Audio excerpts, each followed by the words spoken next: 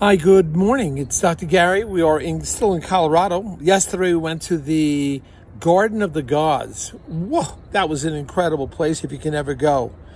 And also, we stopped off at a hotel called Bromar, something like that. It was exceptional. We'll try to send some pictures.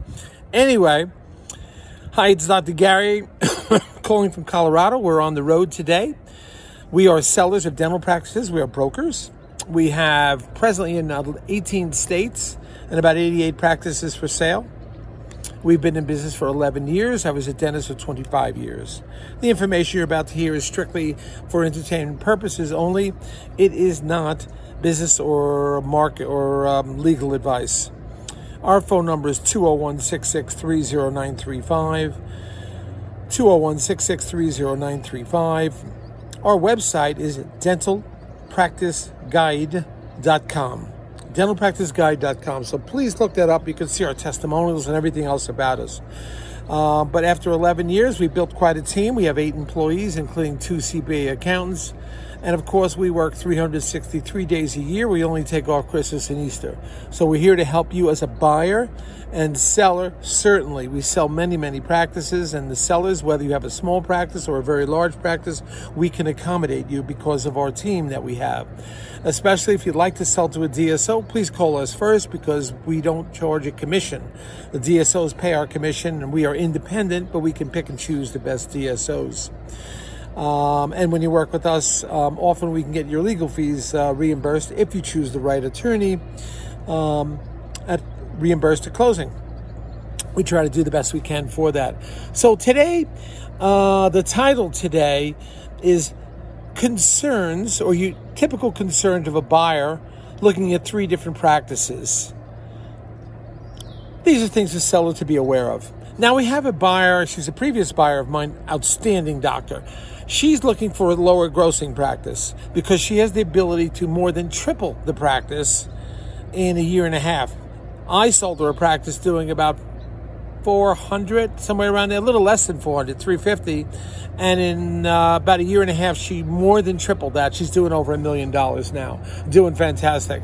3 different scenarios for this one buyer. First scenario, she wanted a low gross practice. So we found something, excuse the plane, I'm near the airport. We found something grossing $160, great layout, rent not too bad. Rent was actually a little higher. It was only grossing $160 and the rent was $5,000.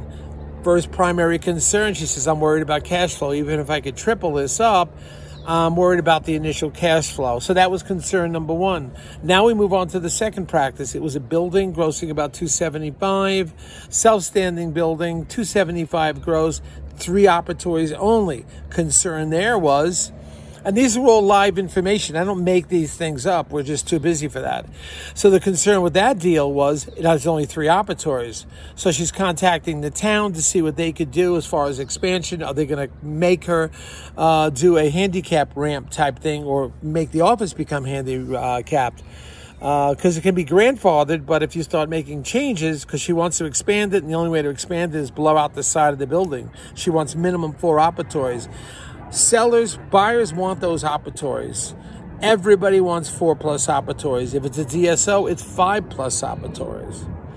And then the last thing the doctor's looking at, my buyer, the last thing she's looking at is a practice that had about 4 ops, beautiful parking lot, grossing about $475 plus.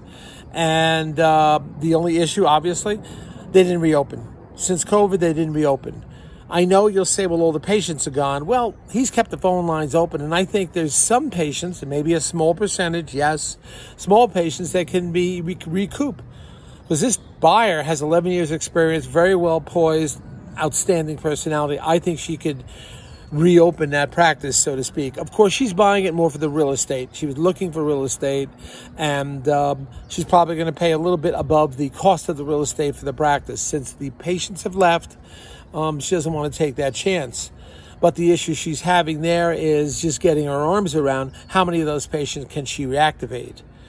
It depends on the area. Maybe an affluent area, they'll all disappear. But in a middle class to blue collar area, I think you may retain some percentage, maybe 15%, possibly 20%, when the patients are informed that you've reopened again. and then the same staff is going to be there. Possibly we can bring it back. But those are the three issues my buyer is dealing with and how she's handling each one and what the dilemma is with each one, what her plan is. She's very open-minded, great buyer. But as a seller, we wanted to portray a case study, and this is an active one that we have right now that we wanted to share with you. All right. Well, team, we're off to go see some sightseeing today after we see a few offices.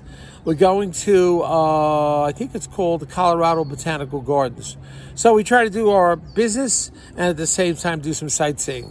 All right. Signing off now. And by the way, Colorado, Maricopa County, we're getting more and more practices for sale. I can't believe the number of people, the number of buyers looking.